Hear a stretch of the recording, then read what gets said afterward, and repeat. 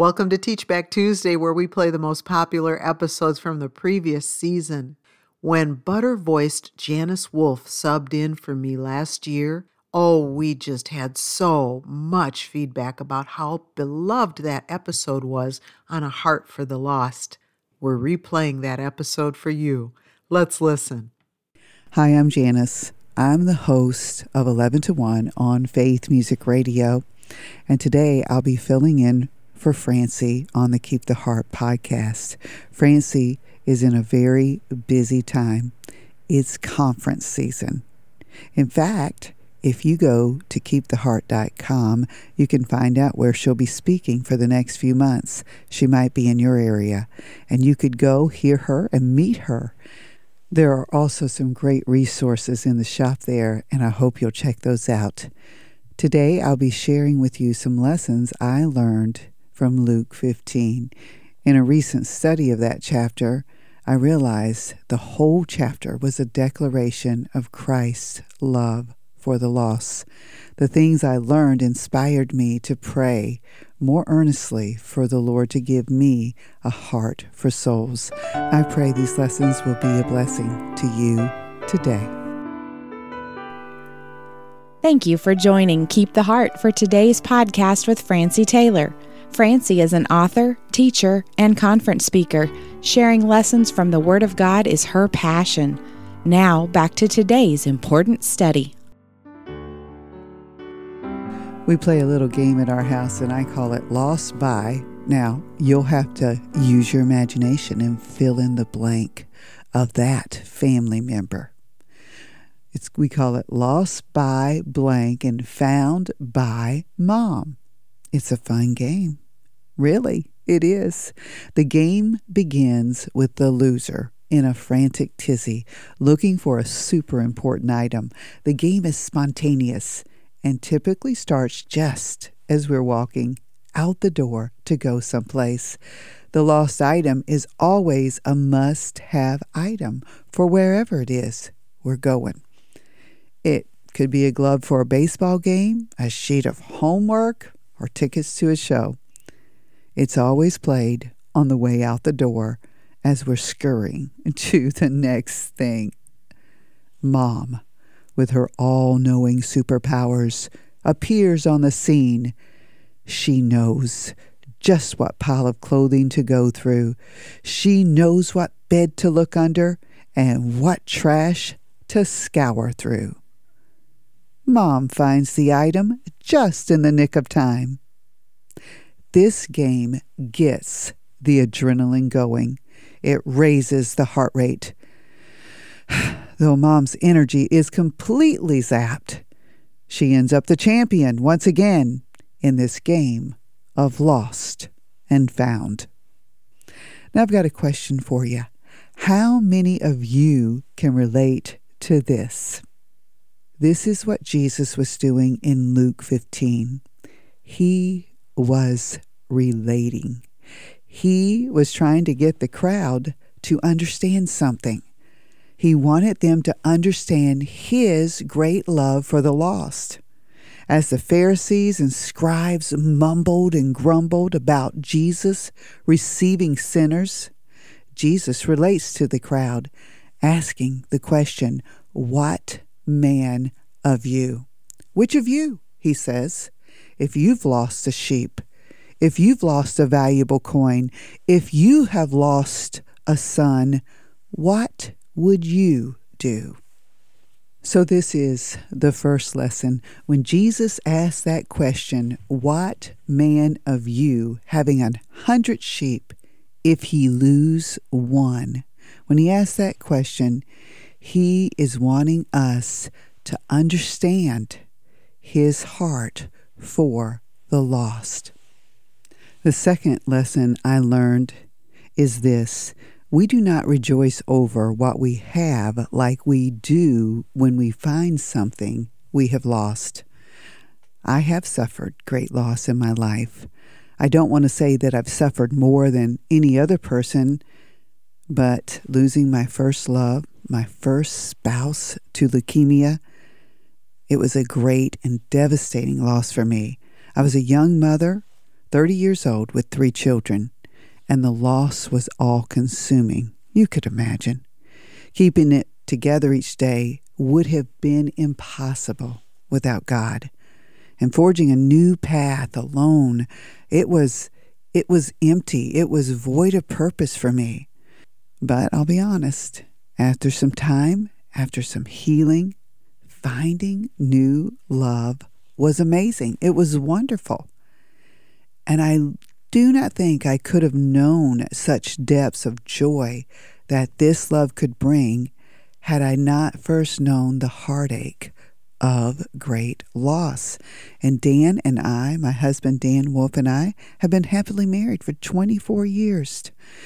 Matthew Henry puts it this way: we are moved with a more sensible joy for the recovery of what we had lost than for the continuance of what we've always enjoyed, for health out of sickness than for health without sickness.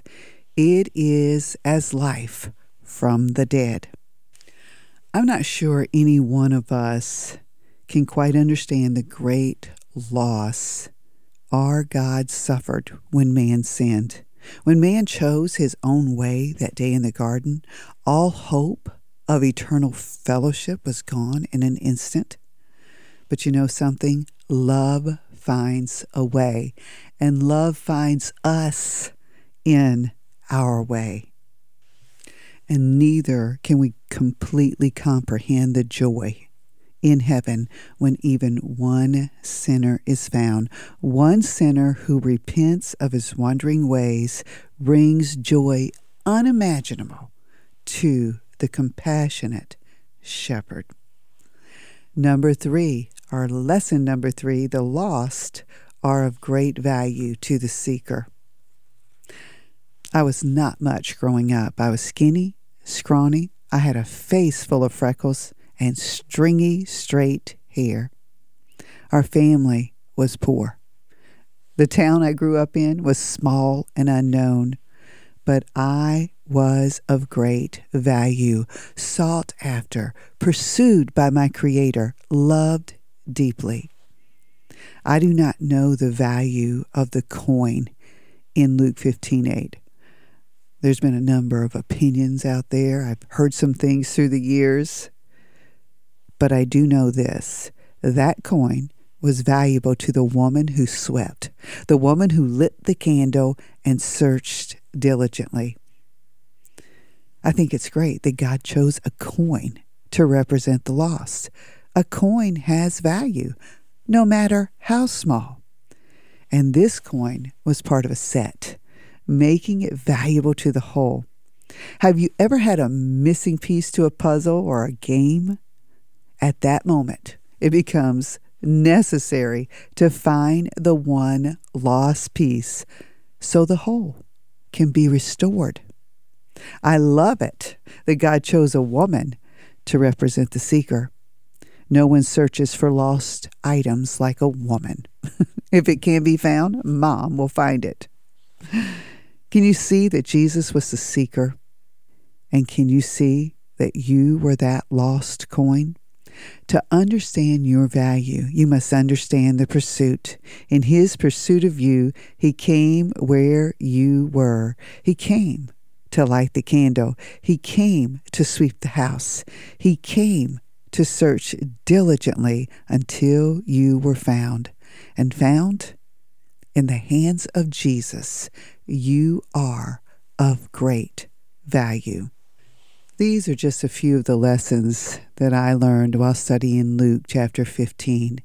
But I want to end today by asking a question. Which lost soul were you? When my dad would give his testimony, there was always a point where he would say, "And as that man walked away, I saw myself. I saw myself for who I was. I ran to my room and fell on my knees, and I heard my mama's voice, 'Polly, just call on Jesus.'" The man my dad referred to was a new patient who had just been admitted to the state hospital to be detoxed from his alcoholism. Dad had already been there a few weeks. He was feeling pretty good. This man had the shakes real bad. My dad loaned him a few things, and as that man turned and walked away from my dad saw himself. Now, at the time, my grandma had been in heaven for over 10 years. It was her voice he heard. My dad came to himself that day. He called on Jesus, and a few weeks later, he walked out of that hospital a completely new man. In Luke 15, we have 3 parables about the lost. The shepherd seeks until he finds the sheep. The woman searches diligently, and the father waits. He just waits. Until recently, I have never completely understood why the father did not go after the son. It seems to me there are different types of lost people. Imagine that. We are all unique. And just like we are all unique, we are all uniquely loved, and we are all uniquely pursued. Those who are wandering like a sheep and do not realize how far they have gone from God. Misguided souls, we could call them. The next, those who've been misplaced. Maybe someone in the church made you feel set aside. Maybe there was a bit of scrambling around and you got shoved in a corner. Just maybe you were put on a shelf by some well-meaning folks. Then there are those who choose to make their own way. They take what's theirs, and one day they're gone, far from the Father. Which lost soul were you?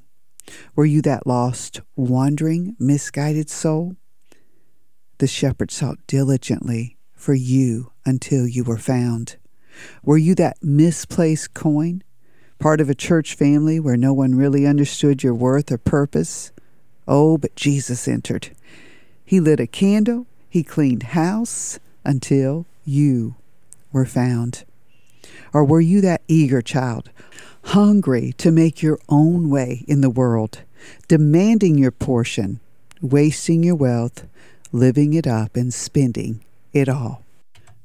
The Father waited for you. He waited for you to come to yourself. He waited for you to come home. Do you see yourself in Luke 15? Looking back, I see how God pursued me as a lost teenager. It was as if I were the only lost person in the world. Strangely, though, each time I heard his voice calling my name, I ran a different direction. I just continued going on my own lost way. I was like that sheep in Isaiah 53:6. All we like sheep have gone astray. We have turned everyone to his own way, and the Lord hath laid on him the iniquity of us all. But one day I could run no more. The path I had chosen was rugged and hard, and the weight of my sin was too heavy to carry. So hearing his call, I ran to his loving, outstretched arms.